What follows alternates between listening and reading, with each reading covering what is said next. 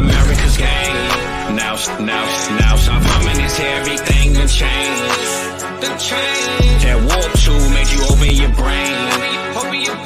Eric Vanek is here, so remember the name. He got the waiver wire for the week. Tell you who to start and who to give a seat. Dropping the podcast every week. You know the knowledge is elite. After the show, we gon' hold a Lombardi. Celebrating like we throwing a party. This the blueprint and I know they gon' copy. Top how my intros always go the hottest. Cause this is America's game.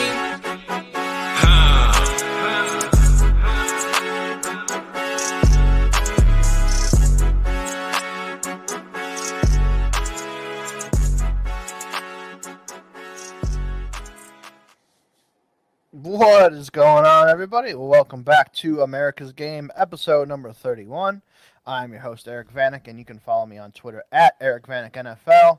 And this week, I am joined by the man, the myth, the legend, Adam. What's going on, man? I tell you what, every time I see that, like, it just, Fizzle really outdid himself on that intro, man. He killed that shit. He destroyed it, bro. That was awesome. Yeah, and the guy who did the video, he did a good job too. Yeah, that guy didn't do too bad. I mean, you got to come correct when the song is that correct, you know, like it.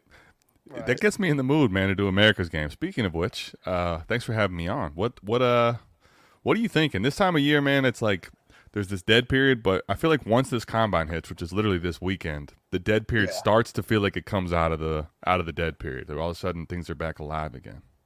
Yeah, I mean, things are starting to kick up. I don't know if you've done any startups yet, but I'm in. I've done one. I'm in one. Are you? Okay. Dynasty Barry's got me in some. Are you doing the Triple Crown? Okay. Yeah. Man, Barry's on me, really wanting me to get into that, and I cut back some leagues. So I'm trying to make sure I don't OD it, but I might have to get in that Triple Crown, especially here in the you're in it, dude. Yeah, I thought it was a cool I've done idea. one startup so far, so okay. It was fun. That was like immediately after the season finished too. Yeah, I've done high stakes draft. I've done an FFPC draft, like best ball for the year. I've done an underdog draft the other day just for shits and giggles. So yeah, I'm just dabbling in a little here, a little there, a little different redraft, a little dynasty. Yeah. Just kind of keeping the brain working, see where people go, who's too high, who's too low, you know, all that kind of shit. Yeah, man, absolutely. I love to hear it. You have to let me know how this startup goes that you're in right now. Are you currently like doing it now?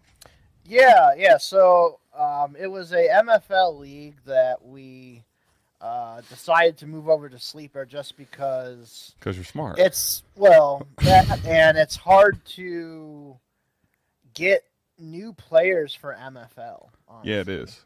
Yeah. So. Yeah, that sucks and all, but it is what it is. So it's just a little harder to fill MFL orphans. So this league had like 7 or 8. Well, it had like 6, and then it ended up being 8 because we switched to Sleeper, and these people didn't want to switch to Sleeper. Gotcha. Shout out to Mike, by the way, for getting me more liking Sleeper again, since he showed me this Blue Stacks and how to get like the mobile stuff onto my actual computer, and I can navigate it like it's on my computer, like it's on my phone, you know. So shout out to Mike for that. That has turned me around on Sleeper, at least. Love to hear that. There's still some shit, you know, I don't really care for, but that's just like little nitpick shit, you know. Right. Yeah. So how it is now, I can actually do my best ball leagues, which are most of my Sleeper leagues now, on the computer. So I'm like, okay, I'm fine now. I won't complain and bitch about Sleeper as much as I used to. Right. But so we restarted this league just because there was so many people. There was like, you know, 8 or 9 of the 14 were new people. I'm like, we might as well just restart this whole thing. And so we all kind of agreed, yeah, let's just restart it since there's so many new people. And then like some of the dispersal or teams that were in the league wanted to throw their teams into the dispersal like I did. So we just all decided, let's just redraft the whole thing. So we did the Derby. I think I ended up with the 3rd pick of the Derby, and somehow they let me have 101. It was 3rd round reversal, all that stuff. So let's get the 101. Yeah, so I'm like, thanks. I'll take Josh Allen. So if you look at the warp for this league, it's like pretty quarterback heavy. Running backs and wide receivers are really even, and then the Okay. tight ends are like Way down. Yeah. way down. So I'm not even taking one till later. Is it best ball or lineup? Let's line up. Okay. So far I ended up with it was third round reversal too. So first pick I took Josh Allen. Second pick came back to me. Obviously a bunch of quarterbacks went.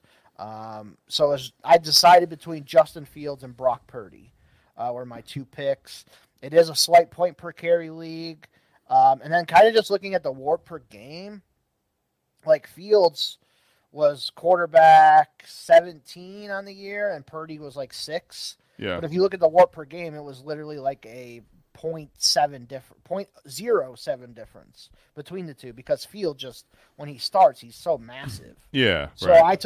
I took Fields here, hoping he's gonna go to a new spot. He's gonna excel. Yeah. Still gonna be able to run the ball. So I started off just Josh Allen, Justin Fields. Third round reversal came around, so I obviously had to pick last in round 3 again. Right. Brandon Ayuk and Jonathan Taylor were there. I took both of those guys. I mean, I like the start already. So you doubled up at QB. You get Fields, you get Allen, and then you got you got an RB1 and a wide receiver 1 in my book too, around 3 and around 4. So I think you're good, man. Yeah. So I did that, and then came back around again. I took Isaiah Pacheco as my RB2. Okay. And Devontae Adams was there. A lot of the, all the young receivers went right before. Jaden Reed's gone. JSN's gone. Jordan Addison, Metcalf, Zay Flowers, T. Higgins, Tank Dell, Drake London, Rasheed Rice. All those guys are gone. So is it Jaden Reed went in round 5? Round 5, yes. Wow, bro, that he is really starting to go high in startups, man. Holy crap. Well, this is a 14-teamer, so, Oh, I didn't realize it was 14-team. Okay, that makes a lot more sense. All right. Yeah. So it went actually in round 5. Jaden Reed, George Pickens, Deebo Samuel went all in that round. So all those guys were gone. So that makes sense. Devontae Adams was still there in round 6, man, and I'm like, people hate age right now. People hate age right now. It makes a lot more sense at 14 teams because that's like round. A lot of those guys are more round 6 in the 12 team. But yeah, right. I like it. What's crazy is to think in a 14 team that you still got Ayuk and Taylor. Wow, that's really good. And in 14 teams to be able to grab your second quarterback when you have the 101 is pretty good. Like that shows you that people are kind of really, really sleeping on Fields right now. We're basically worried about the instability of where he's going to land. Right. And then, like I said, I took Pacheco and Adams. I really like Adams. I mean, I know he's 31, but like that guy just gets open, He's so damn good. His target share is always going to be up there. Like if Travis Kelce can play till he's 35, I'm pretty sure Devontae Adams can play till he's 35. So I still think I have another 2, maybe 3 really good years out of Adams.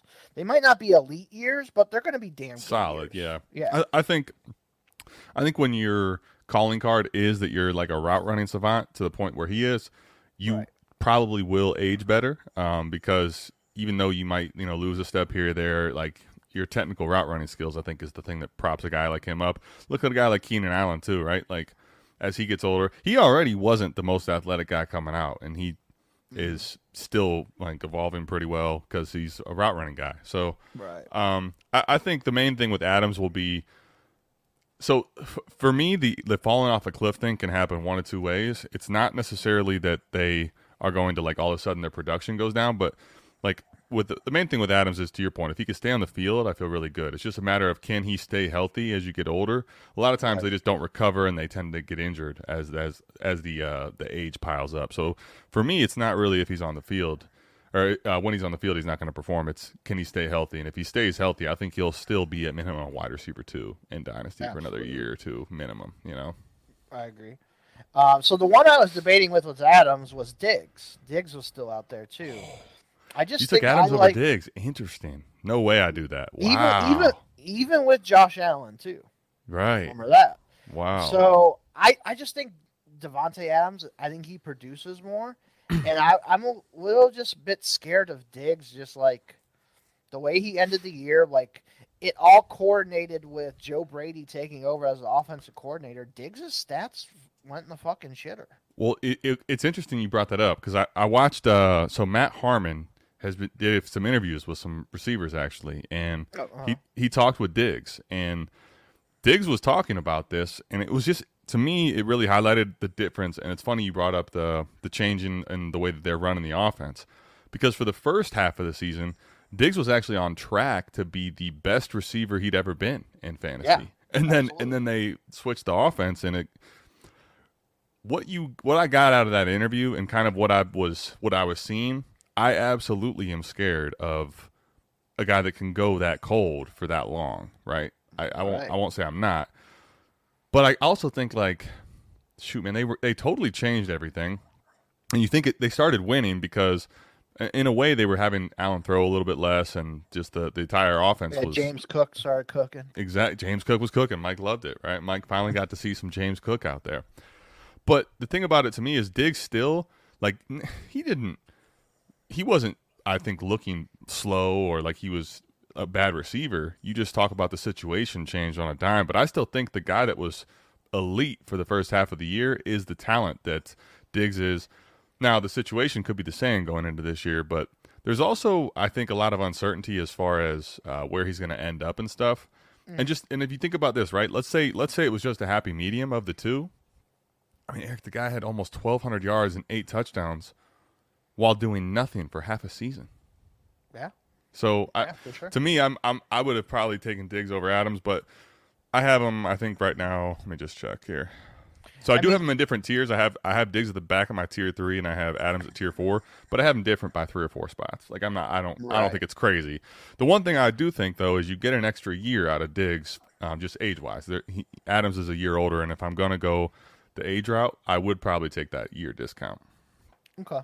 And another thing, too, I looked at was I just went to Fantasy Pros, kind of see what their 2024 season ranks were. Right. And Adams was 10th, and Diggs was like 24th. Whoa. So it's a big difference between the two. I'm very – man, that is interesting to me. Can I tell you right now, I'm already just – I might go snooping around. I might go doing some trading, like proposing. See if I can find any of these scared managers on Diggs. Yeah, I think it's because I was one of them. Like, I don't want to say I'm like.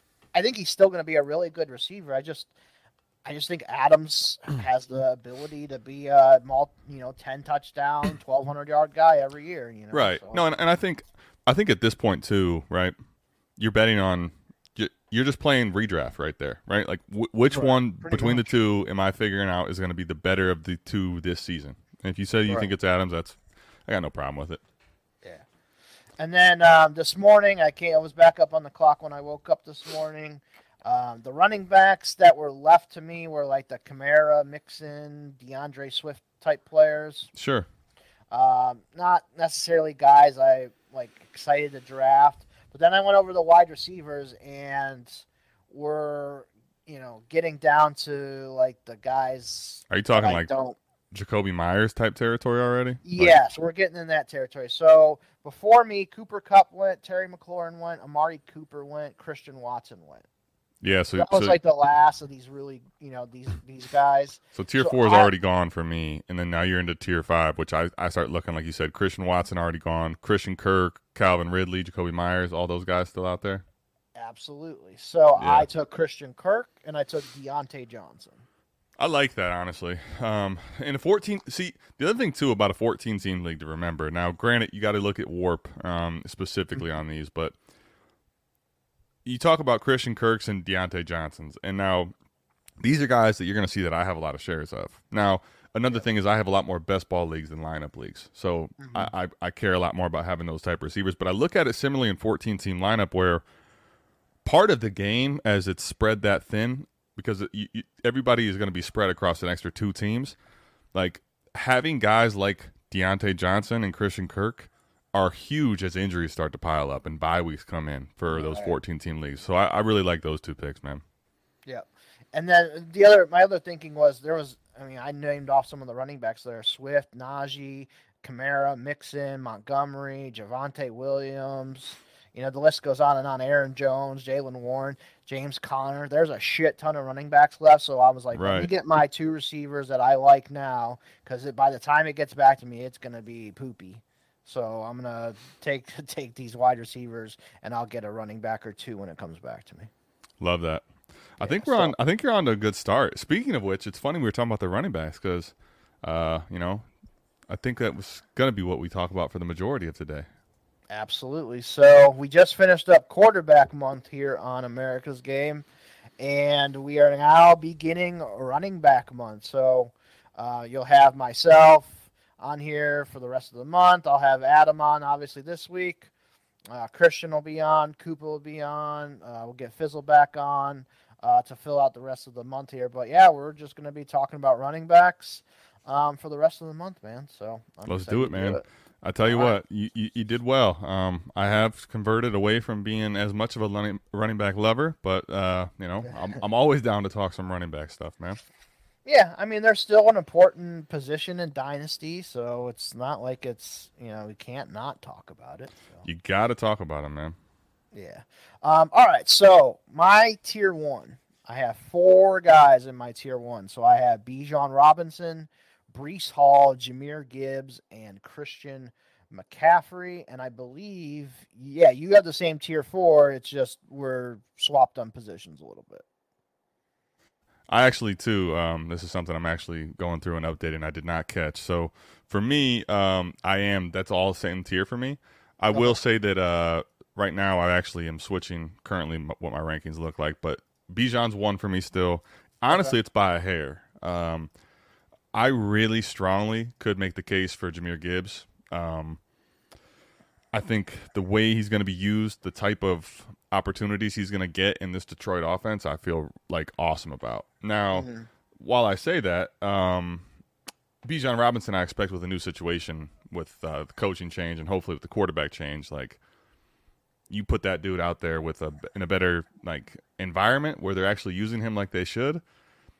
I'm still going to take Bijan ahead of him. But it's Bijan 1 for me, Gibbs 2, Breece 3, and then McCaffrey 4. I think here's the thing. This time of year right now, I've got to be reflective of that. As we get into the season or the start of the year, like it's September, August, I think McCaffrey could end up making it higher in his ranks for me. But right now, it's just this time of year, McCaffrey is such a locked-in asset. Like he's so hard to move this time of year. So that's why I put him at the back of the tier. Yeah, I agree with that. So we only just have Jahmyr and Breece swapped between. So you got Breece at 2?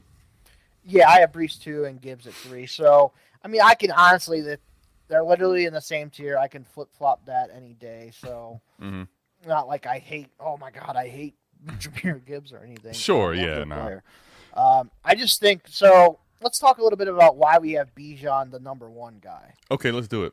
So, for me, kind of looking at this new offense with Zach Robinson as offensive coordinator, you have Raheem Morris as the new head coach. They're going to be bringing this Rams style of offense to Atlanta. Look at what the hell Kyron Williams just did with the Rams last year. And now, Kyron, I think that's the same draft class. Like, he definitely wasn't anywhere close to the athlete that Bijan Robinson is. Kind of projecting Bijan in that same offense, maybe getting the same kind of workload that Kyron did. God damn, man. Bijan could have a massive season. So I am super excited to have him up there. Sure.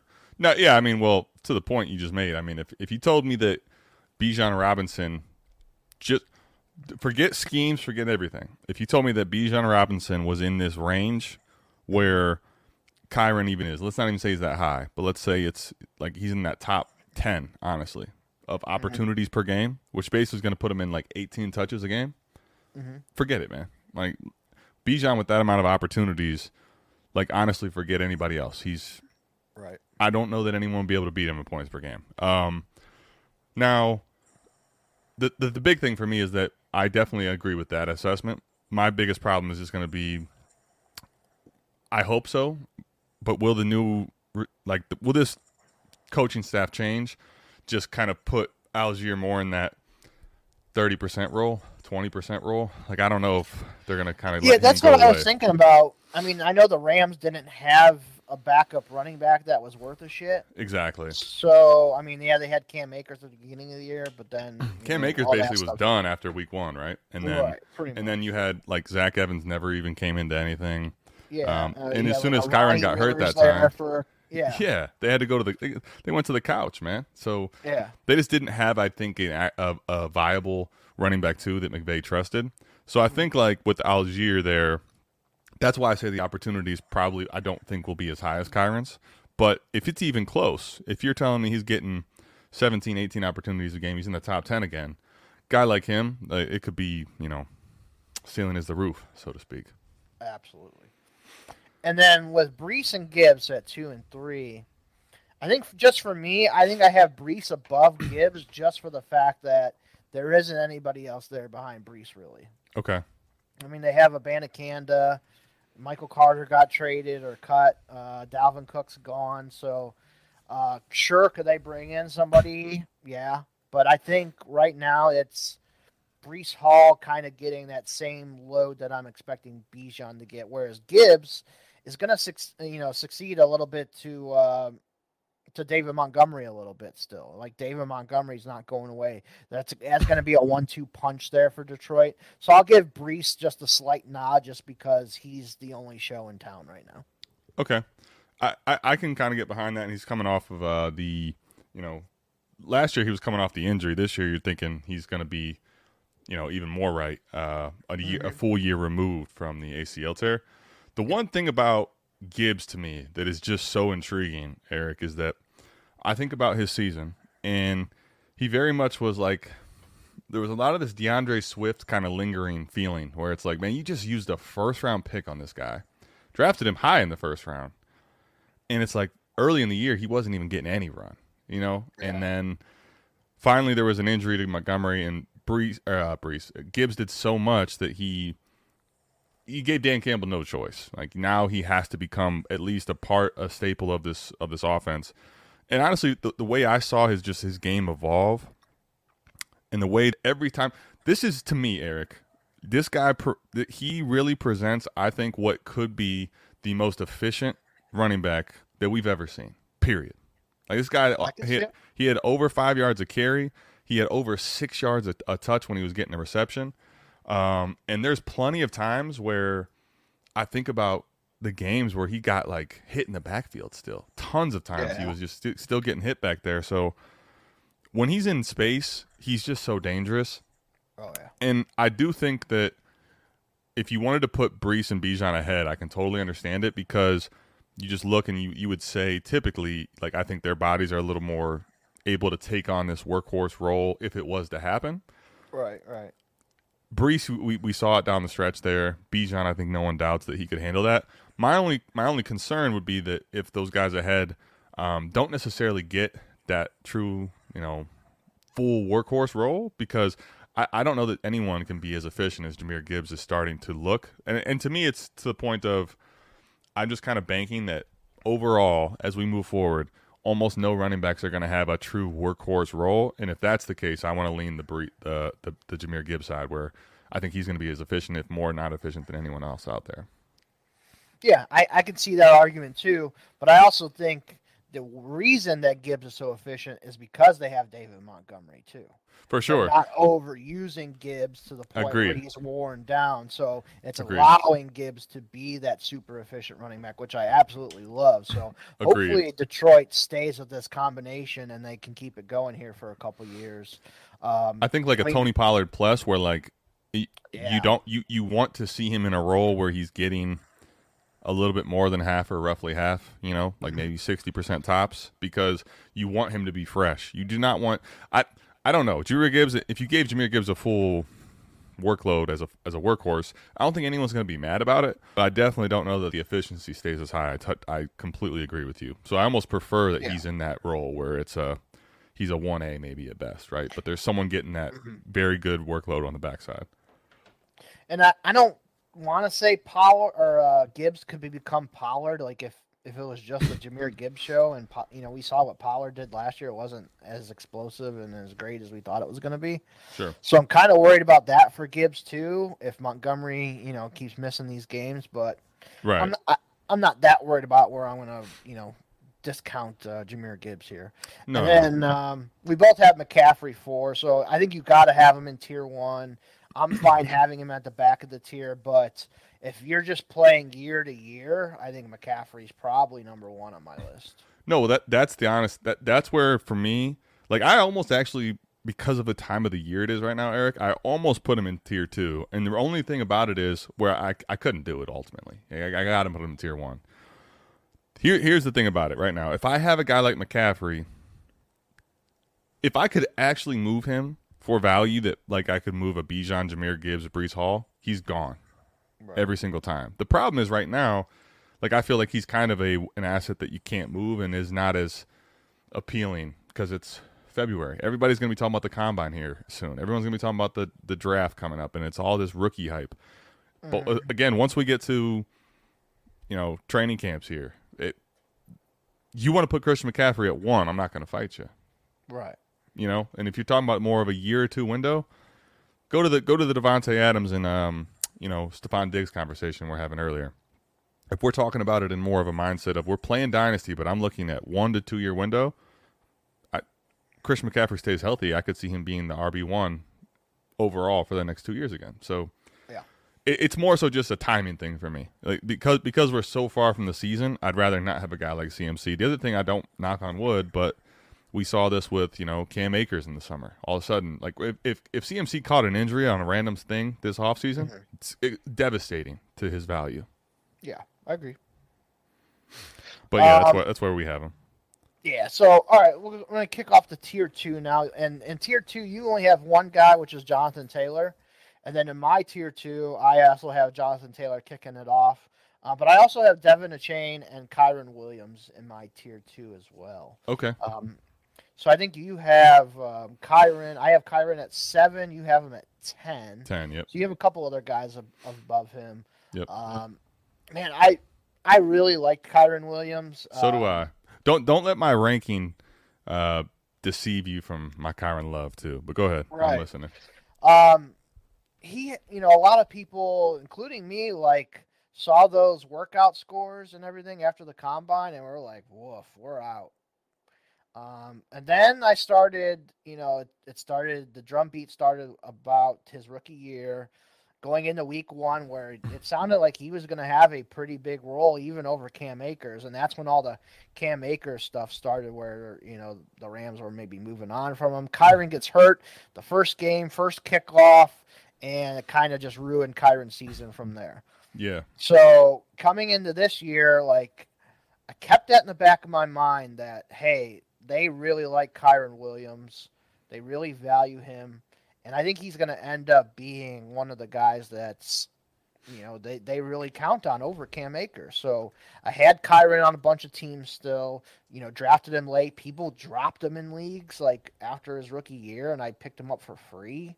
Sure. I mean, he was, to your point, he was a 21st round pick in startups. So exactly, it wasn't like people were, even when the season started, very, very high on Kyron Williams, to your point. Absolutely. Right. And he was a just monster in fantasy leagues this year. PPR, half PPR, no PPR, fucking 7 points per carry in the state of California leagues, whatever it was, dude, he fucking killed it in every single league. Sure. Yeah, he was a beast last year, man. No debate at all. Yeah, I mean, he's 23 years old. He's still locked into that offense. Do I think the Rams are going to address maybe a backup, a little better of a backup? Sure, they could draft somebody. I mean, Zach Evans is still there. They didn't cut him or anything, so they still value him. Sure. Maybe Zach Evans improves and he's the backup. Ronnie Rivers is just a guy, nothing special. They had Royce Freeman there for a little bit too. I don't know if they're going to bring him back.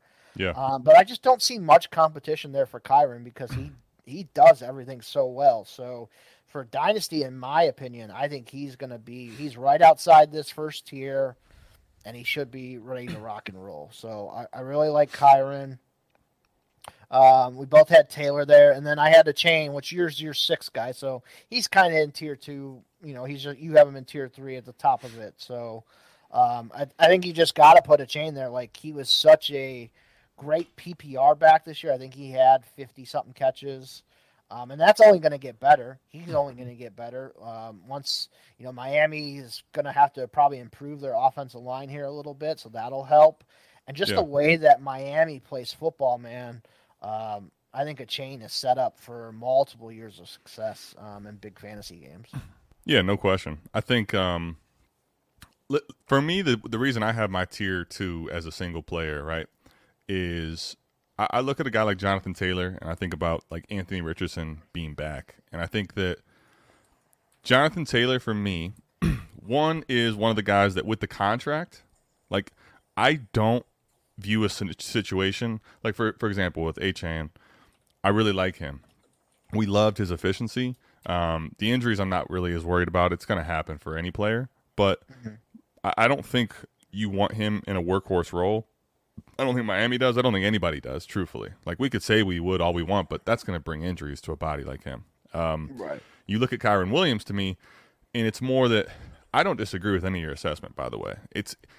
The dude was unbelievable this year. And one of the things that I think to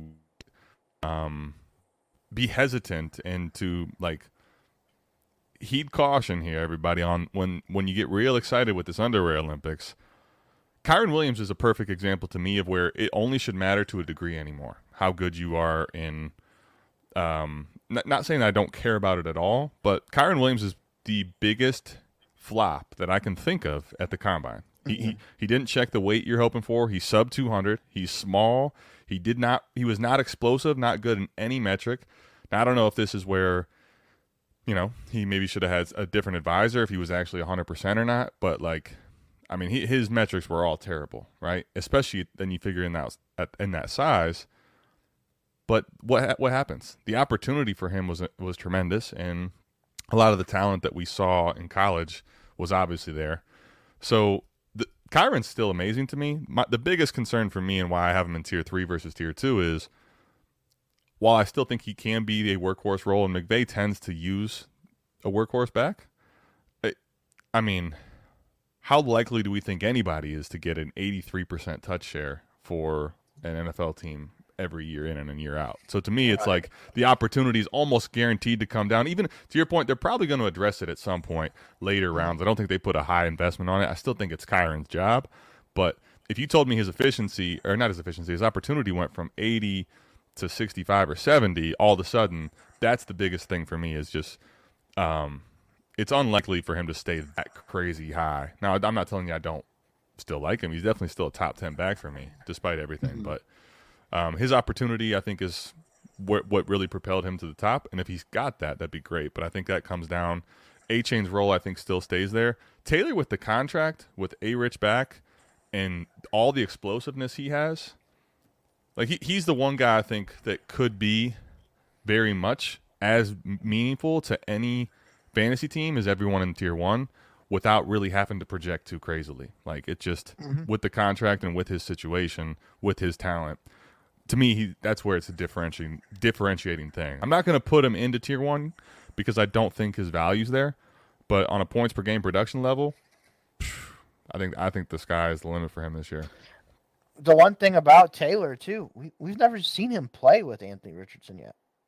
That's what I'm saying, man. People are like dismissing the fact that his efficiency could go wildly higher with a guy that runs like him.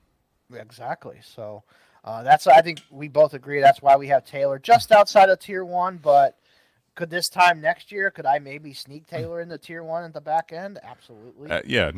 We're on the same page. Yeah. So they want to run the ball. They're good there.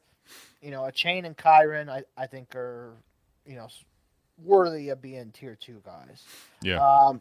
Tier 3, so you had a Chain in your tier 3, ETN, Kenneth Walker, Saquon Barkley, Kyron Williams, Rashad White was your tier 3. Yep. And then my tier 3 was Travis Etienne led mine off.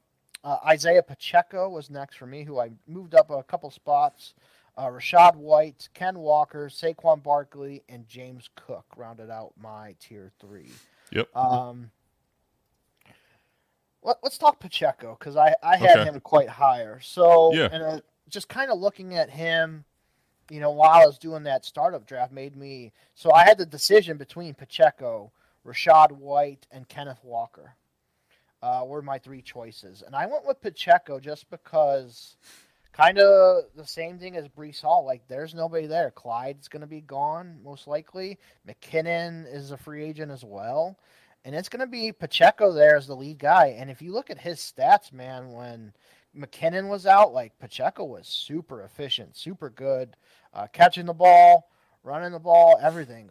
Pacheco just really kind of took over there for an Andy Reid offense who loves to use their running backs. I think Pacheco has kind of earned... being the top dog there. So I really like what Pacheco has lined up there for future years as being the main guy there. Sure, they're going to bring in another guy or two, maybe draft somebody, but I don't think it's going to take away from Pacheco. I think Pacheco has earned Mahomes' trust. He's earned that team's trust, especially over like Ken Walker, who is going to have, Zach Charbonnet there. It's a new offense, new coaching staff. I don't know how they're going to view those guys. Rashad White is the only show in town right now too. I just think I like Pacheco a little bit better. They have a better offensive line. I just think Pacheco is more insulated for me. Yeah, I can see what you're saying here. I'll say here's my biggest thing with, I guess, where I differentiate between tier 3 and tier 4 for Pacheco, James Cook, DeAndre Swift. It's not like I don't like these guys, for the record. Right. I think the people that I have in tier 3, right? Now, Kenneth Walker, I think, is one that you could probably make a case or debate for, but they drafted a Charbonnet to basically not use him at all, which was kind of crazy to me. I'm not going to say they didn't use him at all, but they did not give him the workload I think anyone was envisioning when they used a second-round pick on Zach Charbonnet. Right. And here's the thing with Walker. I could see it being a case of two tails. I still, the way I viewed it and the way I look at it is when healthy. Now, granted, he started dealing with some injuries late in the year, was playing a little banged up. That was another thing, yeah. So if he's, I think when he's healthy, they still kind of view him more as this back, and you can kind of see in the early part of the season the snap percentages where he was getting a lot of this like high 60s to low 80s, right, as his snap share. And I think that is still, even with using that pick on Charbonnet, the role they want to use Kenneth Walker in if he can stay healthy and handle it. Now, ultimately, if his body's going to break down, Pete Carroll's not going to give it to him. Right? Not even that he's back, but that's what you saw last year. So I think with Kenneth Walker, I think there's still a scenario with all the changes they have where they use him in a 1A role where it's closer to everyone in this range that I have in tier 3. Travis Etienne, I think, is one of the guys that gets closer to a workhorse role. Saquon Barkley, same thing. Kyron Williams and Rashad White, all you're seeing is like they're going to be the guy that they want on the field most often, almost every time, 3 downs. I think with Pacheco, he has actually shown the ability to do it, but it's just over time, if you look at the way they've had him used, they would like to use him really more in this 2-down grinder role. And that's the biggest thing for me is, will that change or not? I'm not saying it can or it can't. Right now, I don't pencil him as a secure 3-down workload. I think that right now they'd like to bring him off the field on 3rd downs. If that was to change, if I knew for sure, because a lot of the way I'm going to tier players in these ranges is just going to come down to opportunity and then year in and year out, to your point. 1 year windows. If Pacheco was a guy that's going to get 70% workload on this Chiefs offense, he's definitely in tier 3 for me. Right now, I kind of look at it as more as he's going to be playing that 60%, 55% workload. Definitely could have a lot of boom or bust weeks, but every single week you may not get the same type of efficiency because his opportunities may be a little bit lower. Yeah, it depends on who they bring in, if anybody. Too. Correct. If CH and McKinnon are both gone, then it could be higher. That 70%, yeah. That's where it's so hard to say right now. Like, I love talking running backs, by the way, but like to your point, if McKinnon walks, CEH walks, and they don't bring in someone that's a opportunity, like a very good third down guy, a guy that is good in pass pro, maybe Pacheco does take that leap, and then I would definitely adjust my rankings for the record. Right. Another guy I would adjust my rankings on too is Barkley. If he does sign somewhere better this offseason, I'm pulling yours up. Where do you have him? I'm curious. I have him 12th in the tier 3. Okay, back at tier 3. Okay. Yeah, so he's at the back of tier 3 for me. So it's not that I don't like Barkley, but it's just right now penciled in with the Giants. Obviously, so if you saw a good situation for him, he goes to tier 2 for you. I think I would maybe move him to the top of tier 3. I could maybe put him at the back end of tier 2. Okay. But it would just depend on the landing spot. Like the one really good spot that people keep talking about is Houston.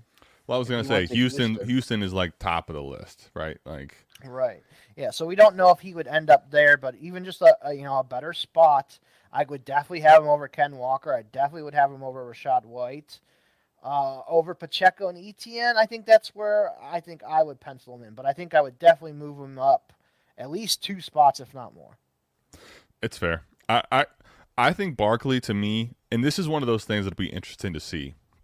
If you look, he outside of McCaffrey, he's the one guy where the range of age just looks different when you look at our sheet, right? He's already turned 27. He's getting older.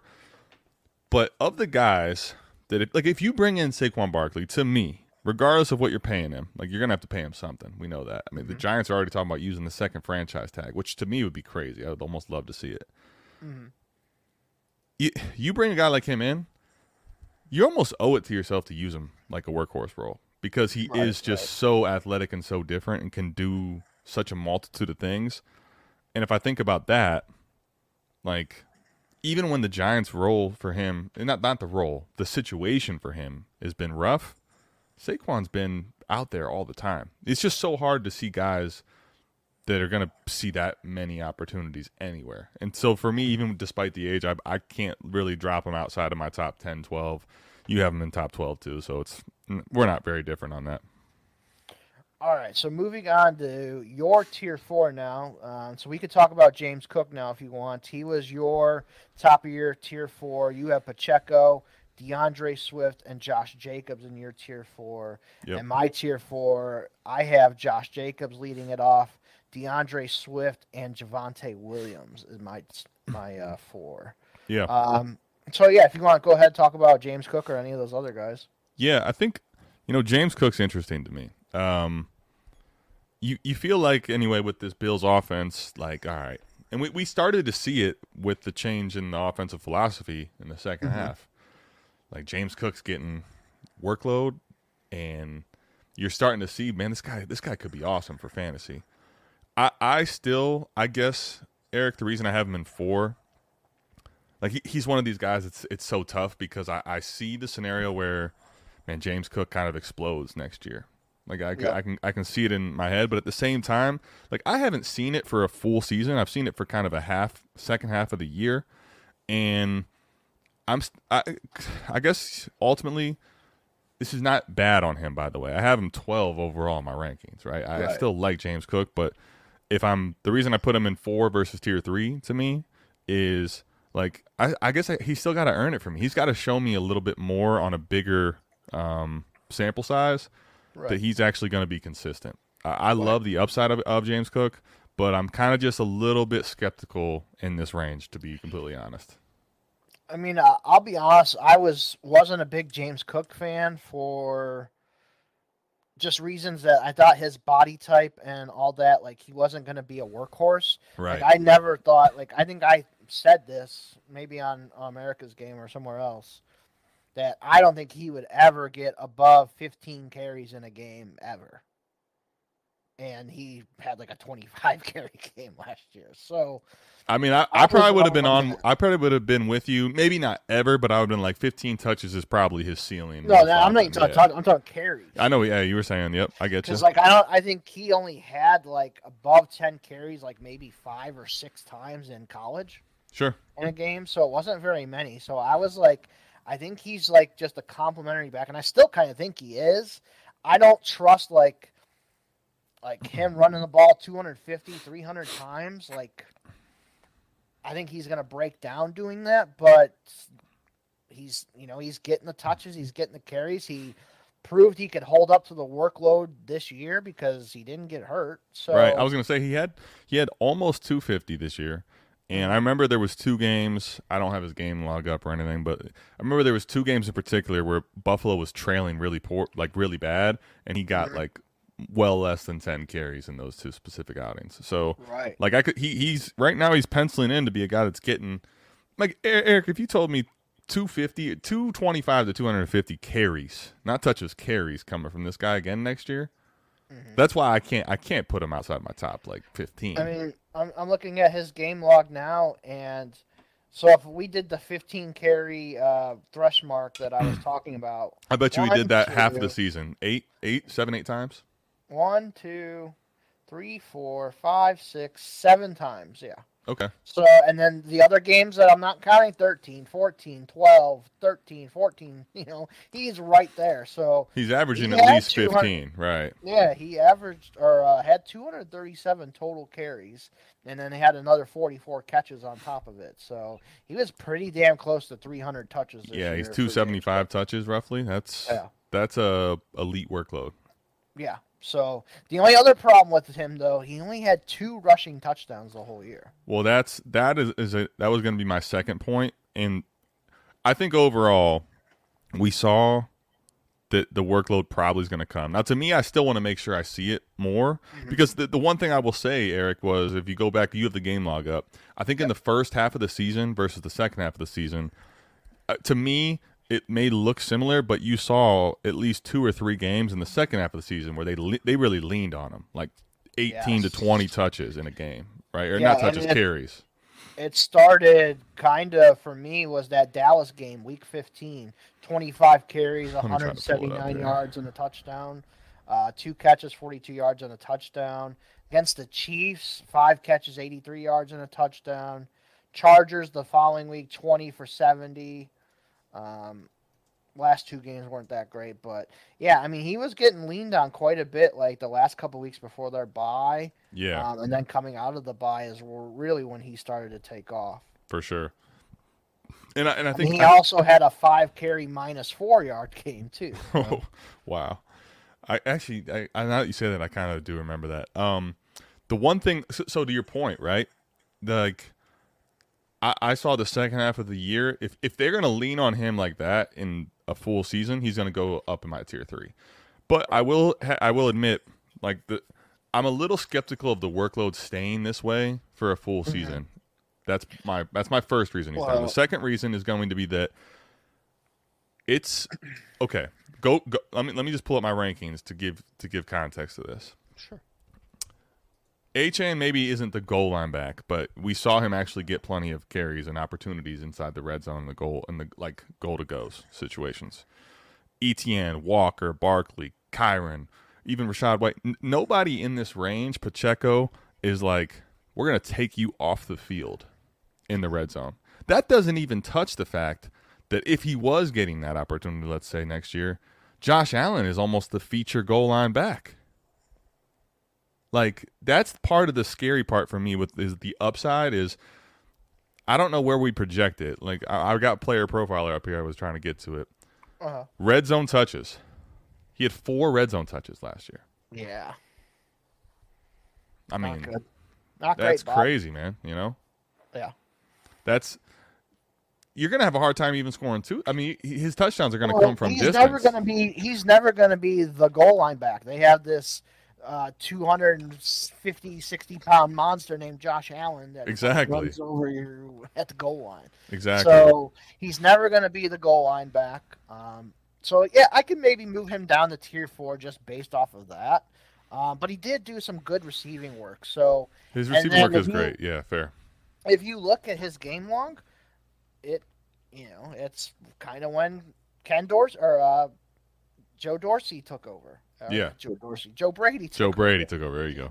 The offensive coordinator role. So, he's putting up double-digit points pretty much the rest of the year after that. For sure. So. Yeah, and I mean the receiving, like, that's the other thing in the second half of the year too, right? Not only where the carries coming up, but you're looking at even with a guy like Josh Allen, that was one of the concerns was not just that, but like is Josh Allen really going to be a check down guy? Almost it seems like with the contract, maybe he's a little more willing to check the ball down because you got, multiple games where he's got over 5. He's got six catches for 57, 5 for 83, 2 for 42. Like you start getting that type of back that's using that type of a workload on receiving, it's going to really raise your floor. So he's a polarizing one, I'm going to guess, for a lot of people because of how different it could be based on the way you view it. Yeah. The other two guys in my tier 4 I kind of wanted to talk to you about, Josh Jacobs and Javonte Williams. Man, Josh Jacobs I still really like. I think he's in your tier 4 as well. I think he ends up back with the Raiders. I think they like him. I think they can work out a contract there, hopefully. We'll see how that goes. But, man, he is very efficient, too. Like, he could catch the ball. Once he gets rolling, man, and running the ball, I just think even if he went to another team, like, I don't think he's that far off from what Barkley could do. Okay. So I'm leaving Josh Jacobs up there. I think he's a very underrated guy in Dynasty, too. Maybe a guy that I should go look around for. Maybe I can buy him on a little bit of a cheaper discount than like what a Barkley would cost. So, what's your thoughts on Jacobs? Yeah, I think I'll be honest. I'm a little bit worried now. Okay. Until he proves me wrong, like I can't put him outside of this tier. I have him at 14. What I saw, like. It's been almost 2 years. I've been kind of like with the Zamir White thing. It wasn't even Zamir White, more so like I've been waiting to see if there was an opportunity for him to come off the field and what that would look like. And when I saw that Zamir White was as efficient and as good as he was this year, when Jacobs missed time, and the other thing I will say is Jacobs is now he's I believe 26. Yeah, he just turned 26 in February. Okay. So he's 26 this year. He's completely off the first round contract now, right? Yep. And to this point, like, he has gotten a lot of wear. He didn't have a lot of wear coming out of college, but he has a lot of wear and tear playing with the Raiders. And this year, to me, I felt like I started to see a lot of efficiency decline. And that is my biggest concern is if he's going to be efficient, I think a team could say, hey, we're going to give you the full, you're our 3-down guy. But if that efficiency is not where it once was in a new situation, like that's where I feel like I could almost have him a little overvalued right now. And if you're Vegas and you're like, man, Josh Jacobs, we had this whole offseason issue last year with him. He wants something well beyond what we're willing to give him. Zamir White was fine. We'll bring in other guys to complement, and we'll just kind of go running back by committee. I could kind of see that situation being the case. So it's not that I'm out on him. I'm just I'm cautiously hesitant, I guess I should say, with a guy like Jacobs. Yeah, I guess we can see what the new offensive coordinator would do. I don't remember if they changed offensive coordinators or not, but I know obviously they give Pierce the head coaching job, and he wants to run the ball. He comes from the Tom Coughlin kind of coaching where. He cares about the run game. They care about the trenches. So I think they're going to focus on that. Obviously, they, had Garoppolo at points, and then Aiden O'Connell came in. So it's like, wasn't like. It was Luke Getsy, by the way, the new OC. That's right. Getsy was there. So obviously he, running the ball there, Chicago. Yep. I think it's going to be a good fit if Jacobs goes there. But they're also a team that. We talked about Zamir White. They fucking never used him for 2 years until Jacobs got hurt. Yeah, I know. And then they gave him the whole lion's share. It's crazy. Yeah, and he was great. So that's why I have Zamir White kind of high in my rankings. But I'm going to drop Zamir White down though if Jacobs does come back. Well, this is where I was going to ask you. Okay, because I'm kind of curious your thoughts on this too, and I think this is something people haven't really considered as much. Mm-hmm. Zamir White couldn't, for whatever reason, could not earn, honestly, even complimentary work, right? It was just like we're giving Jacobs everything. Right. Did Zamir White do enough, especially considering the coaching staff is the one that used him, at least Pierce, Did he earn enough to at least like split the backfield? Like I think that could end up being the worst case scenario for Jacobs. I don't want to say split, but I could see like 60-40, 70-30, and those 70-30. Are the only two guys they use. I mean, if it's 70-30, I think that's still plenty fine for Jacobs. I mean, yeah, I think honestly what I would do is I would, do what most of these teams do. You give Jacobs 2 drives and then Zamir White gets a drive. Okay. Yeah, that's how I would do it. The reason I say that, and I want to just highlight one of the problems or things I think to think about with Jacobs. Opportunities or touches per game last year. 20.8 Josh Jacobs. For like context, Kyron Williams 21.7, McCaffrey 21.2, Saquon 20.6. Like, I guess what I'm trying to say here is if his workload is in that like elite tier, I probably am too low on him. But if you told me this goes to 16, let's say they took away 4 touches, 5 touches a game, all of a sudden that's, Ramondre Stevenson range, Chuba Hubbard range.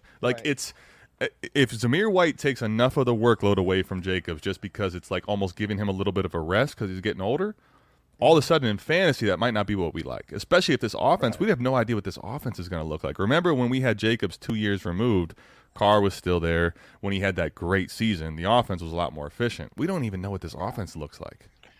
Right. I mean, they didn't use Jacobs in the passing game as much as they did the previous year where he exploded. So I'm hoping that Jacobs can pick up some more in the receiving game a little bit here. That will be a big thing, too. Agreed. Yeah. And then the other one I had was Javonte. And that's just purely off of, man, I didn't think this guy was going to be ready for the start of the season. And this fucker came out with that torn-ass knee and was ready for training camp, like first day. Yeah. And that was like, whoa. Yeah, multi-ligament knee injury and played the whole season, bro. Yeah, he was like, he might have missed one game or one game. Yep. I think one game was, not banged up that much. Didn't have like the greatest season ever. Like it was a lot of 60-yard, 50-yard games and stuff, but this dude played through that. He's going to have a healthy offseason this year to get stronger in that leg again and get back to where he was. I'm banking on that kind of little bit of upside that Javonte is going to get back to the old Javonte from when, he came out of North Carolina a little bit. So that's why I put Javonte up there. And obviously Sean Payton does like to run the ball. And I don't think they don't have very many draft picks. I don't think they're going to be able to afford to take a running back in this draft. So I think it's going to be Javonte and Jaleel McLaughlin and maybe one other guy they bring in. So I really like Javonte this year, especially getting a full off season to be healthy and get ready to rock and roll. So a little bit higher on Javonte, and he's still younger compared to a lot of these guys in like our next tier, the Camaras, the Mixons, the James Connors. They're all in their 26, 27, 28 range, whereas Javonte is still only 23. Yeah, I'll be honest. Javonte is such a tough one for me on a few different levels, right? And here's what I'll say. Javonte, if you guys remember, like, coming out, his first year was total split backfield with him and Melvin Gordon. Then finally there was a game where Melvin Gordon missed time, and it was versus Kansas City in a primetime game. And the guy, dude went bananas, absolutely balled out of control. You're like, holy crap. His dynasty value basically like surged immediately there. Coming into the next year when Gordon was gone, it was like, all right, like this is going to be the Javonte show. And it started that way, Russell Wilson's first year there, but then he had the multi-ligament knee injury early. Right. Here's the one thing I'll say about like looking over historically for him, for what I'm projecting. This is where it's tough. I think he has all the ability, tantalizing upside, bruising back, but also like a little bit of finesse in the passing game. So I could see 3 downs. But one thing that I constantly, and I know last year it's like he's coming off this injury, but Eric, it's like, man, this guy really did not. He's yet to show in any what of a consistent basis that he's a guy that's going to be trusted to have a 70+% workload. Literally, if you look across his entire body of work, that's happened one time. So if I try to take my bias out of it, like I love the guy as a talent, but if I come in and say he's maybe not guaranteed to get that workload, but then couple that with this. what in the world does this Broncos team look like this coming year? I mean, you're talking about right now. You have no idea what their quarterback play is. You have no idea if they're going to end up having to try to tear it down or not. You have no idea if they're going to be trying to compete. They're old at receiver. Jerry Jeudy hasn't really hit much of what we want.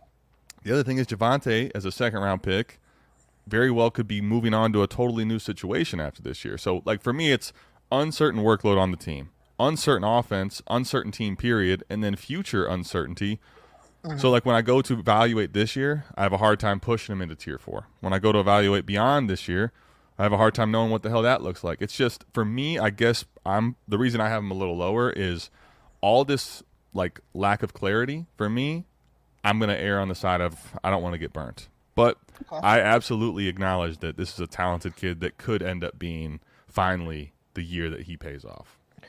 Yeah, I think one of the main points for me with Javonte is I'm banking on Sean Payton. The way that Sean Payton has used running backs in the past, Alvin Kamara, Mark Ingram, Deuce McAllister, Reggie Bush, all these guys go on and on and on of these running backs that Sean Payton has used in his career. And I just think this is going to be another guy in that list that's going to be able to contribute, even if the quarterback play isn't great or their offensive line isn't great. They're gonna figure it out. They're gonna get it right there with Denver. They have to. I mean, they basically gave Sean Payton, the keys of the kingdom here. So yeah, no question, bro. Yeah. So, all right. So our massive Tier 5. You have a massive Tier 5. Huge. Almost 15 guys. So we'll go through it here real quick. Yeah. Joe Mixon, Alvin Kamara, Tajay Spears, Najee Harris, Javonte Williams, James Conner, Brian Robinson, Tony Pollard, Jaylen Warren, Austin Eckler, Derrick Henry, Aaron Jones, David Montgomery, Raheem Mostert, and Ramondre Stevenson. And then my Tier 5 is pretty decent size as well. I have David Montgomery leading it off, Brian Robinson, Najee Harris, Tajay Spears, Tony Pollard, Ramondre Stevenson, Joe Mixon, James Conner, Jaylen Warren, Alvin Kamara, and Nick Chubb. Pretty much Tier 5 is everybody's the same. I think I have Chubb in there, and I think the rest of our guys are all in there. So yeah, I'll let you go ahead and pick anybody in your Tier 5 that you want to talk about here. Yeah, I mean, this is such a massive tier. And I guess for me, the reason I have it all here is like, they're all kind of the same. Yeah, I have a hard time telling you that I feel confident enough where, like, just single year that any one of these guys is guaranteed or should be out of this year range this offseason. Right. Now, I could make cases for all of them why they should at least be in this tier. Like, you brought up Nick Chubb. Nick Chubb, for me, it's like the age. I love him. The age and coming off of an injury that serious. That's why I have him down a couple spots. Like, I'm a little hesitant there. If he's healthy or even remotely healthy, he's going to be a big value, big time. Yeah. Now, like everybody in this range, though, and I think there's a couple I'll highlight here that are going to be very interesting. To me, Austin Eckler is getting to the point where I'm kind of curious. The sentiment around him after being so inefficient this year, where I think it was clear that he was not playing healthy, right? Right. Like if he becomes somebody that people just want to toss and get rid of, I think his workload won't be what it once was. But I think this is a guy that just his receiving prowess, he could actually kind of like age pretty decent for you at the running back position in this range. So mildly like sniffing around for Eckler on people that are panicked. I've seen enough of it in leagues. I've seen a couple trades where I'm like, man, I should probably explore. And I don't like buying running backs this type of year. But if people are trading him away for like a single 25-second that could be late, like on a contender, I don't hate that. Sometimes I've seen him go for a few thirds. Like it's crazy. People are very out on Eckler. Yeah. So I don't mind shopping for him on a contender. He's going to end up on a new team too. So I think that has a lot to do with it. But also, this is the time to go and buy him now before he does get that new team. And like say Kansas City picks him up and he's, the receiving back now for Kansas City. Like what if he goes to Houston? Yeah, he goes to Houston. Somebody like that. Right. His value is only going to shoot up. So that actually is a good point. Maybe because I have Eckler in the next tier down in tier 6 because, like you said, the inefficiency, older, almost going to be 29 going into the season. So I agree with you on that. So maybe that is a guy we can all explore to see if we can pick up for cheap. Because I'll send a 25-second for him. I think that's a good deal. Yeah, I it's one of those where, like, listen, I get it too, right? You might want the leverage in season. You might rather prefer to buy your back that's you have a little more certainty of in the season. But for me, like Eckler, he's one of the few guys in this range where I feel like if he's coming off of this really bad finish and people are ready to toss him to the wolves, I just think his receiving upside in PPR leagues warrants sniffing around for. I think another one that's going to be very interesting, and I have him in this range of tier 5, is Raheem Mostert. I mean, dude's going to be 32, but yeah, dude was – I put it like this. He has a pretty low overall, like, wear and tear. This offensive scheme seems to really trust him. Mm-hmm. And, again, in a one-year window, why not Raheem Mostert again? So, I'd be curious to see what happens there. Okay. I think the one that I want to talk about, I think a lot of people are talking about, is Tajay Spears. Okay, let's do it. Sounds like Derrick Henry's going to be gone, and it sounds like Tajay Spears is going to be the guy there. If you kind of listen to their GM talk about him this week at the Combine, like they talked about, like he's that dude basically. So it sounds like Spears is at least going to be the main piece of that committee. I'm sure they're going to bring in another guy or two there to help out, but it sounds like Spears is going to be the main guy. And this is the kind of guy where you got to get on him now or he's going to pass you by and you're not going to have any of them. But the price might be, a little higher than it is right now. If I can get him for the 201, okay, here you go. I'll give it to him and kind of bank on Tajay Spears having this really good year, because it's like the drum beat is starting already, and usually, these drum beats usually are pretty accurate. So yeah, I mean, to me it'd be interesting to see, because this is with Spears. What's interesting to me is that, like, I already have him at running back 18, and it feels he's at the spot where I feel uncomfortable ranking him that high, just because. Here's the reason I say that. I feel like at this point my price is already reflective of he is the guy, and I'm not even 100% sure that comes to pass. Now, I think it's the way it is, and that's why I have him ranked there. But what if somehow they end up bringing Henry back? Or what if he doesn't actually get the massive workload that we're hoping for? What if he ends up being, running back 18, where I have him ranked and touches? Like, right. I think he really looked good in his first year, for the record. I love a lot of his game. I think his receiving upside is also great. I think he's a very talented back. But again, this is kind of almost with the Javonte Williams thing. What does this offense really look like this year? Like, where is this team this year? And are we just, because of the potential workload for a guy like him, are we kind of inflating him to the point where it's going to be hard for him to even maintain that value? That's I think, ultimately the question that everybody should be asking themselves right now.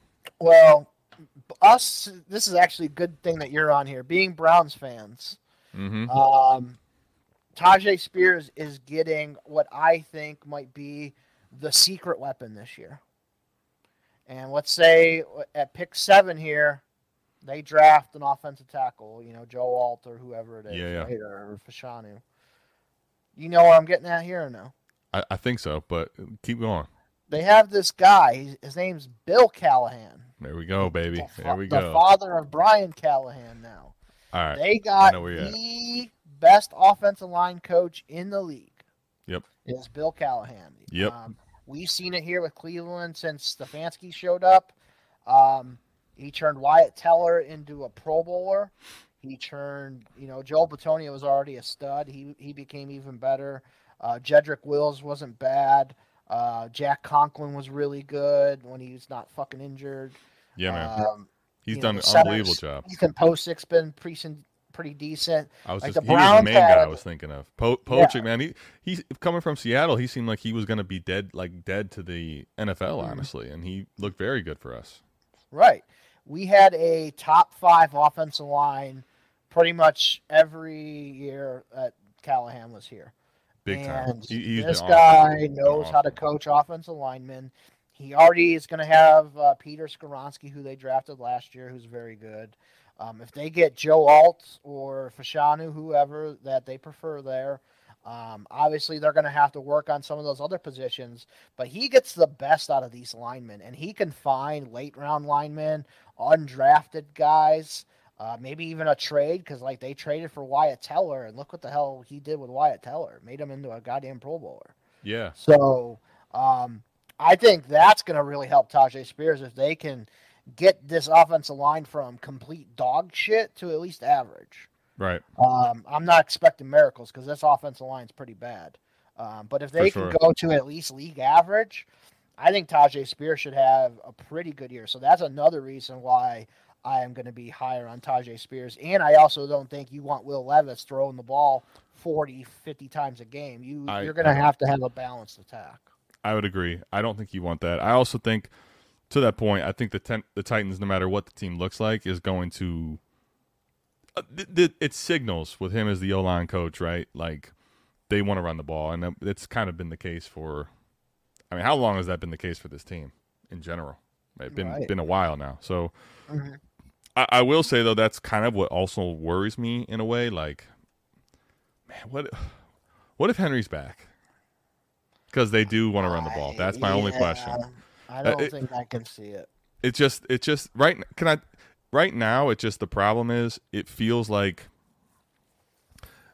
to your point, it's tough with Tajay because if I didn't rank him here now, if you don't get him now and it's confirmed that Henry's gone and this is what the offense is going to look like, you ain't going to get Tajay Spears. The price is already going to go past this point. I mean, it's already pretty damn high. Like, right. Let me pull up that startup I'm in right now, and I'll tell you who he went ahead of because it was pretty big here. Let's see. Tajay Spears, where the hell is he here? He went in round 5. So he went ahead of Pacheco that I took, who we've already talked about. He was right around James Cook, Kyron Williams. So, yeah, went Kyron Williams, James Cook, Tajay Spears. I took Pacheco, so he went above Rachaad White, Ken Walker, Saquon Barkley, Josh Jacobs, and the list goes on and on. So he was above all those guys. Okay, yeah.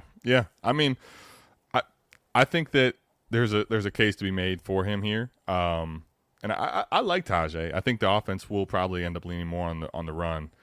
I guess ultimately my question again comes down to, and the reason I have him in this tier, can I confidently tell you right now that he's going to perform better than Brian Robinson did last year? Is he going to perform better than James Conner did last year? Is he going to perform better than even Tony Pollard did at times last year? Right.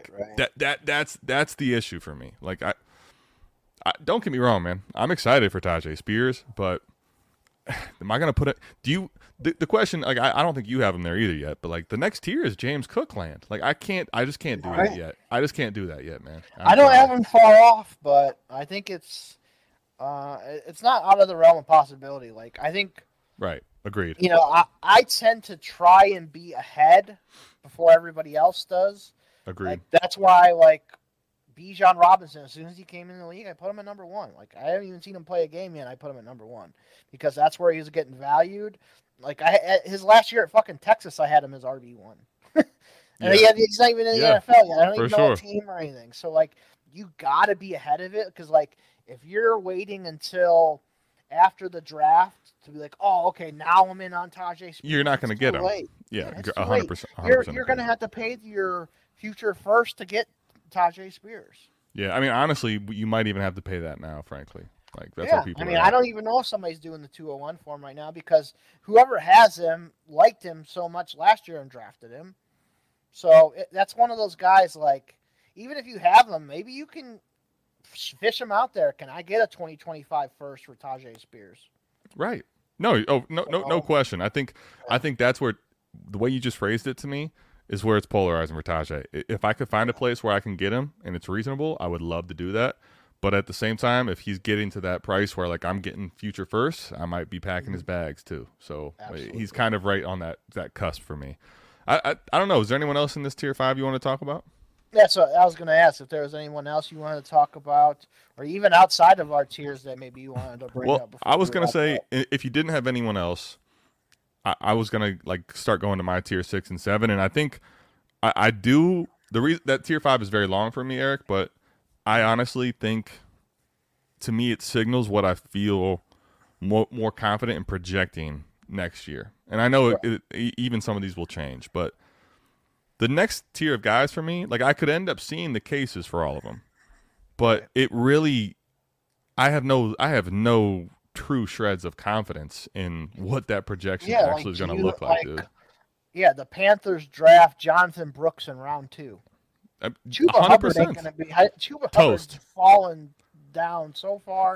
Look at what they did with Miles Sanders. They paid Miles Sanders to be the guy. It turns out he just wasn't. Like, what if they decide that's what they want to have this year? Right. I don't even have confidence in like Devin Singletary like over Dameon Pierce. Like, I just think maybe Pierce was hurt, just maybe didn't know the playbook as well or whatever. Like, Singletary dominated the last half of the year. Maybe Pierce comes back. Okay, and then Saquon Barkley signs with Houston. Both of them are fucking dead. It's 100% correct. Like. And to this point, too, like I've got both of these Chicago guys in there, Khalil Herbert, Roschon Johnson.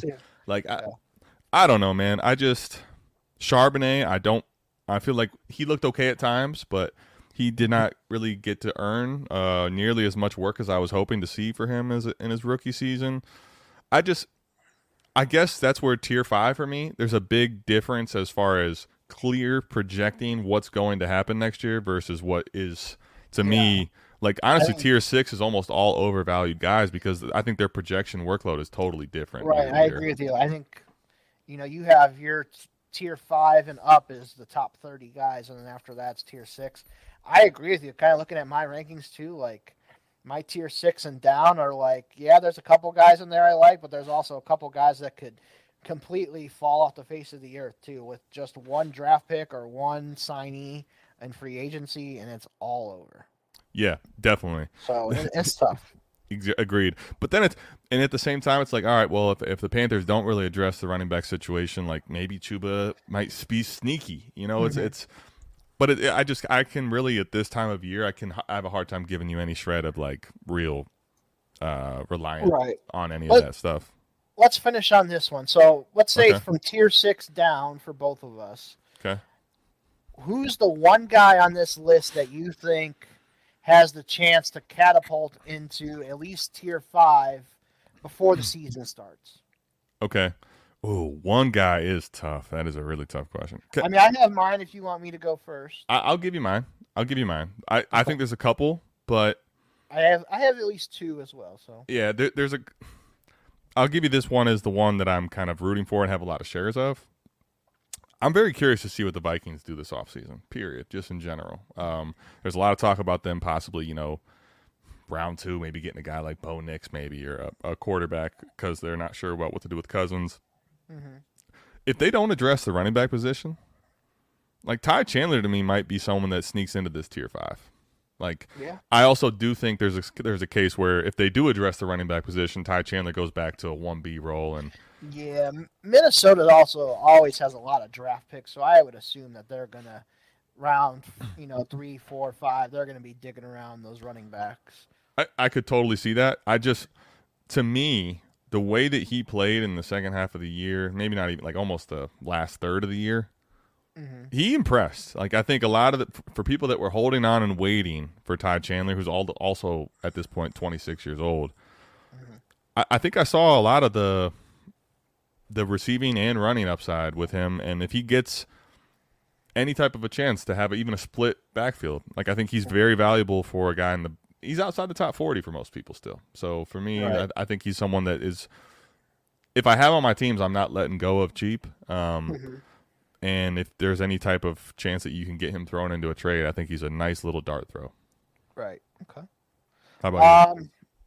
So the 2 that I'm not going to talk about, but I'm going to mention are, I really think Khalil Herbert is still the best running back there for Chicago. Okay. And I don't think they're going to address the running back spot there. I think they're fine with Herbert, Roschon. Maybe they bring back Foreman too. I still think Khalil Herbert is the best running back there, and I think he should get the starting job.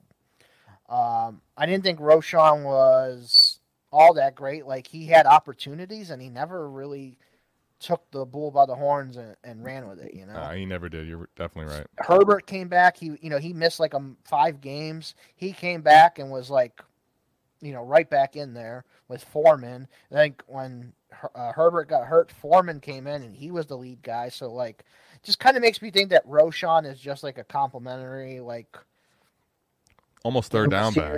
Yeah, third down back. Give him a series, like that kind of guy. Yeah. Where I think Herbert could be a little bit better than that. The other one I'm going to mention that Michael love is Antonio Gibson. I think if he can get on the right team, the right scheme fit, to where they use his receiving ability and all that, like Antonio Gibson could be a stud somewhere, I think still. I think at least give us another year or two where he can produce, like a top running back. So I could see him getting up there depending on landing spot. But the one I want to talk about, and it's kind of dependent on if this guy in front of him gets cut, and that's Chase Brown for the Bengals. Ooh, I didn't think you were going to go there because I feel like he's already a guy that's like getting a lot of buzz, but we're projecting. Now, I definitely get it. By the way, you already hit my second one. So to me, it was Ty Chandler and Antonio Gibson. Those are the two. So go ahead and talk about Chase Brown, though. Yeah, I think if Joe Mixon gets cut, which I think a lot of people are kind of like maybe thinking could happen or kind of banking on it, to where the Bengals can save some money, because the Bengals are going to need some money here. They got to pay T. Higgins. If they can try and work on a deal with Higgins, but at least he's going to be on the franchise tag. They're going to have to pay Jamar Chase a big bag of money here soon, too. Big time. So they're going to have to find some money here, and that's not like, the Browns, Mike Brown and his family that own the Bengals. They're not rolling in it, brother. Yeah, they're not oil people or gas people or whatever it is, like Jerry Jones was. Right.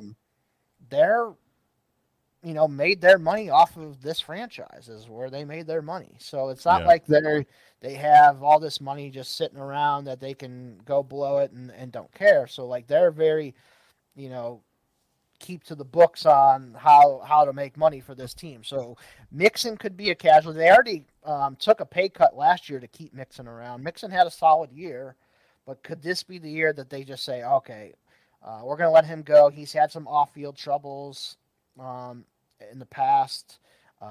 Last year was his sister was involved in some shooting on his property or something crazy. I forget that whole story. It was right around there where you're like, maybe they're just going to cut this dude. Yeah, because he didn't sign because like him and Dalvin Cook were the two. Like, what the hell's happening with him? It was like past free agency and past the draft. Like, you didn't know what the hell was going to happen there. Yeah. So Chase Brown is definitely a guy. I think the start off the year, it was woof. Like, he looked absolutely fucking awful. But the last half of the year, I'd say like week 10 on maybe, he started to get some more playing time. He got healthy. He was catching the ball really well. He was like taking a series and Mixon would take off here. And Chase Brown, he showed some good stuff there. So if Mixon does get cut, I could see Chase Brown at least being a part of a committee. Kind of talking with Scott, we kind of theorized maybe it'd be Chase Brown and Clyde Edwards-Helaire because CEH is really good friends with Burrow and Jamar Chase. Sure. So maybe that could be the connection there. So like a Chase thing. Brown. Yeah, Chase Brown and CEH as the backfield there possibly. And then in that case, I would probably choose. I think CEH would be the starter, but I think Chase Brown would definitely have at least a Jaylen Warren type role there. Yeah. So Chase Brown is a guy I think could jump up maybe a tier or two here if things work out for him. If he's with Mixon again, he's probably in like a 70-30 committee again. I was just gonna say, it's so funny you say that I'm looking and it's just because Chase Brown had some electric plays, right, in the moments that he got down the stretch, like later in the year. But man, what's crazy is just to go back and look. Joe Mixon was in the top 15 running backs from week 13 to 18, all but one. Yeah. And from the whole season, he never fell really below a 60% snap share ever. And it just, I guess to that point, that's where I'm at with Chase Brown. I actually agree. I think the way that you kind of phrase it, though, is good. Like, if Mixon leaves, I think there's a chance where Chase Brown may actually get like more of a 1B workload, which really like he'll if you think take about over it, that 60% snap share. exactly, Yeah. and that's where it could be exciting. But man, it's like, dude, this team still really, really relied on Mixon. And I think there's a case where if they did bring in someone, whether it's CEH, whoever it may be, that person could still be the 1A, and Chase Brown might be penciled into more of a 40% snap share. Now, Chase Brown was electric enough that in a 40% snap share role, like, you're not going to say he's a running back 1 or anything, but maybe he's a flex play here and there. But Right. I feel like without the certainty it's projecting it, but here's the thing, to your point, if you want to be early, like, this is probably correct price for Chase Brown, because there is a chance that if it breaks right for him, he's an easy for me, in my opinion. Like, it's going to be hard for him to stay exactly where he's at. If he gets the workload, if we feel like his workload is going to be pretty much like it was last year, he's going to go down. But if he gets any type of a chance to get 50% or more in that offense, which is really good, he's going to go through the roof in price, no question. Right. I agree with that. So that was, good conversation, man. Good talk about our rankings there. If you want access to the rankings, I believe it's the $8 tier on Patreon. If you want to join South Harmon, you'll get access to these rankings, and you can kind of see what Mike, Adam, myself, Koopa, Dynasty Barry, Christian, kind of see where all our consensus rankings are. They're all located on one sheet, so you can get access to that. Quickly, before we start America's favorite game, just kind of talk about, man, the team reviews have been doing really good. So if you want a team review, dynastyteamreview.com, go there. You can sign up and get a team review. Those have been going great. So much action on the Warp Tool. I see the emails of people purchasing Warp Tools every day, man, and it's like 10 to 12, 15 a day. People buying the Warp Tool. It is helping out a lot of people. So if you've never checked out the Warp Tool, I highly recommend it, especially for startup season. Yeah. Like, it is so nice to, like, put your log into your sleeper there on the Warp Tool, see, pick the league that you're starting up and see where the values are, where these positions are rated according to Warp, and you can draft that strategy based off of that Warp Tool there, and kind of give you the blueprint on, man, I need to focus on wide receivers in this draft, or I need to focus on running back, whatever it is. It's going to help you out tremendously. So I definitely recommend doing that if you haven't signed up for the Warp Tool, man. So much great stuff. The lab on there too is a free tool. Startups helps you out tremendously. Kind of just shows you, league manager type tool. Really good shit on there too. Yeah. But yeah, man, everything's going good. I've seen your guys' team reviews that you've done, you and Mike. We've been posting them on our YouTube as well. They've been really good. How have you liked doing the team reviews so far? I love doing team reviews, man. I think Mike and I have done so many team reviews together. A lot of them we used to do in the Discord. My favorite thing to do with team reviews personally is when the person who's owns the team or is running the team is actually on, and I can kind of have like some discourse with them and have them give me a little more context, go through the league. We had one like that already on the channel. I think that's my favorite, when you can kind of really interact with the person that's running the league, and then they get to kind of tell you certain things that you wouldn't necessarily have the context to, and then you can try to get deals done for them or help really guide them in their future. But overall, man, they're a blast.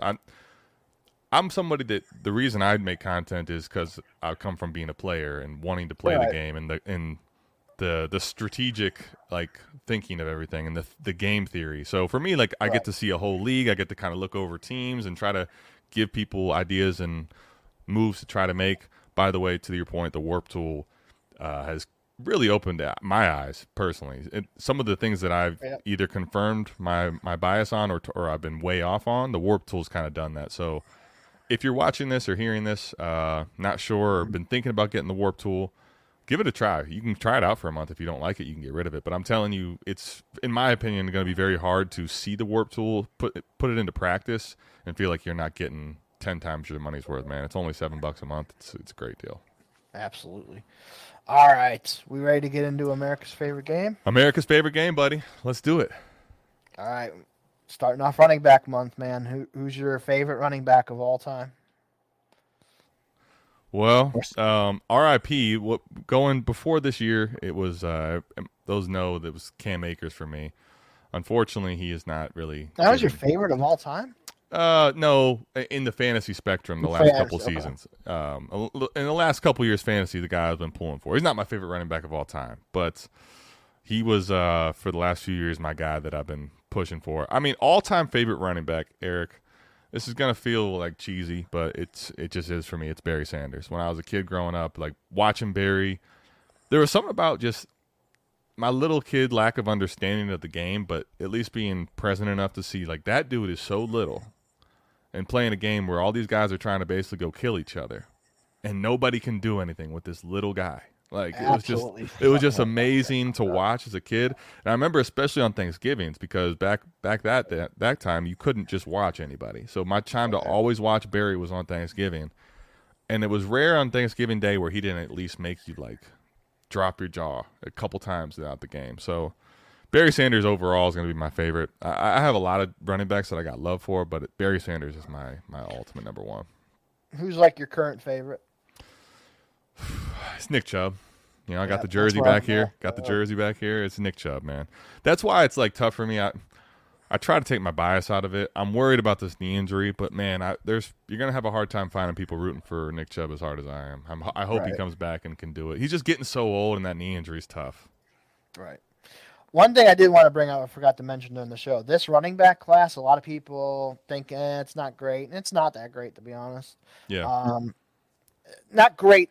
Okay, I don't want to say that. Not great as in there's no, like, superstar first, second round pick. Yeah, there's no Bijan or Jahmyr Gibbs, right? Yeah. But it is really deep, man. There's a ton of running backs in this draft. I probably have, I can look at my list here real quick. God, I would say maybe down to like 22 or so, like that I really, really like. Yeah. So there's some guys in this draft that are going to be coming in and having some spots here. So nobody that's like jumping out that says, "Oh my God, I got to take this guy in round one of my rookie drafts."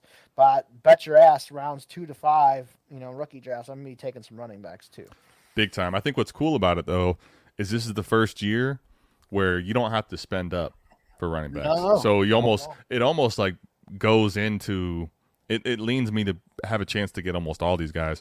I will say just yesterday on the BDGE Dynasty channel, Nick dropped a really good breakdown on his top 6 running backs, and he basically was saying a lot of the same things that you said, where this running back class on the high-end side isn't like, oh my gosh, one of the best you've seen, but he basically was saying how, like, I promise you the majority of people are underplaying and undervaluing the entire running back class. Yeah, there's guys that are going to be a part of committees. There's a shit ton of them. So. Yeah, and there's honestly a couple. There's a few talented players in this class that I think, with the right situation breaking their way, you will be talking about in the mix of the top 3-4 tiers in Dynasty. Do you have a favorite one in the rookie class yet? Yeah, I'm. The injury still scares me, but I'm buying in more and more to Jonathan Brooks personally. Yeah, he's my one.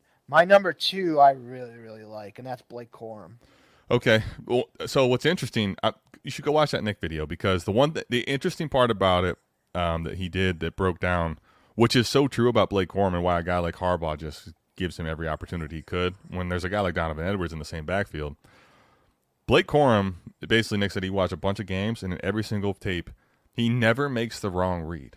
So, like, he may not be the most explosive, he may not be the most talented athlete, but overall, if you're talking about a guy that's going to make the right decision and take positive yards and is falling forward as much as he is, plus he's had some upside plays, and he's going to get the requisite draft capital, it looks like, it's hard to really knock a guy like Blake Corum. It'll be interesting. Yeah, I think he's going to go on day 2 somewhere. I think he's at least third round pick. I think he's probably a round 3 pick. Yep. Yeah, hopefully LA Chargers round 3, Blake Corum. Sign me up. It already seems like he's going to play for Harbaugh. And they don't re-sign Eckler, and Corum is the guy. Like, if that happens, just Blake Corum goes into some crazy land as far as Dynasty price watch. Absolutely. It'll be fun to see. I like it though. Absolutely.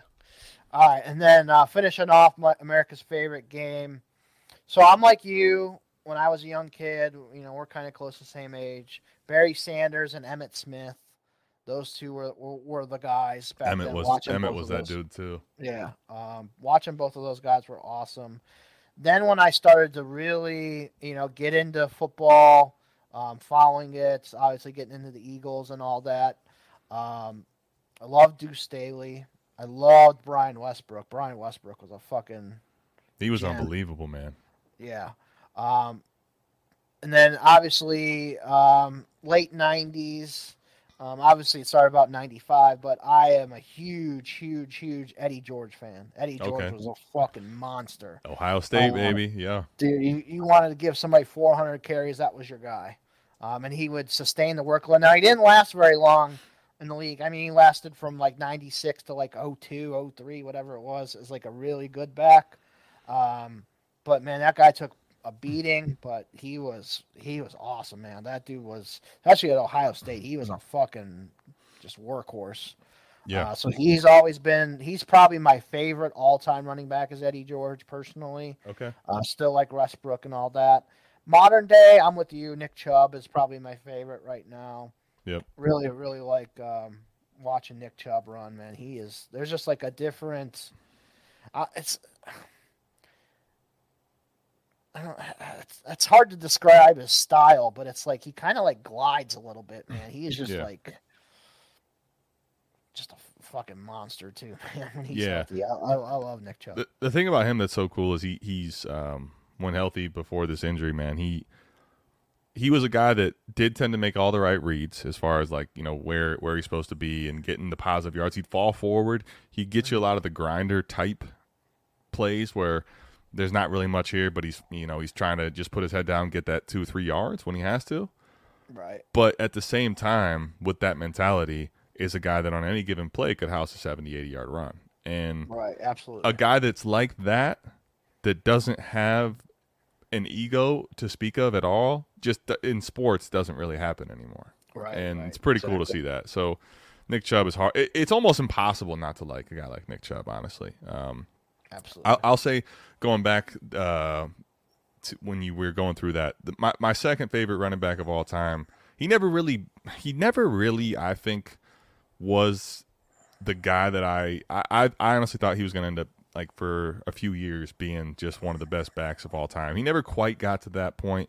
He still is one of the best running backs as far as like total stats, and he had some great seasons. But I was a big Fred Taylor guy back in the day too. I really liked Fred Taylor. Injuries fucked him up, man. Yep, sure did. But he still had a pretty long career given all that too. Another one that I absolutely loved watching was Marshall Faulk. Oh, Marshall Faulk was like, he's hard to even call a running back. He just could do everything. Christian McCaffrey before Christian McCaffrey. Right? Exactly, man. The greatest show on turf was nothing without him. Even better, yeah. Like his receiving, rushing, yeah, he was phenomenal. He was different. He was definitely a different character.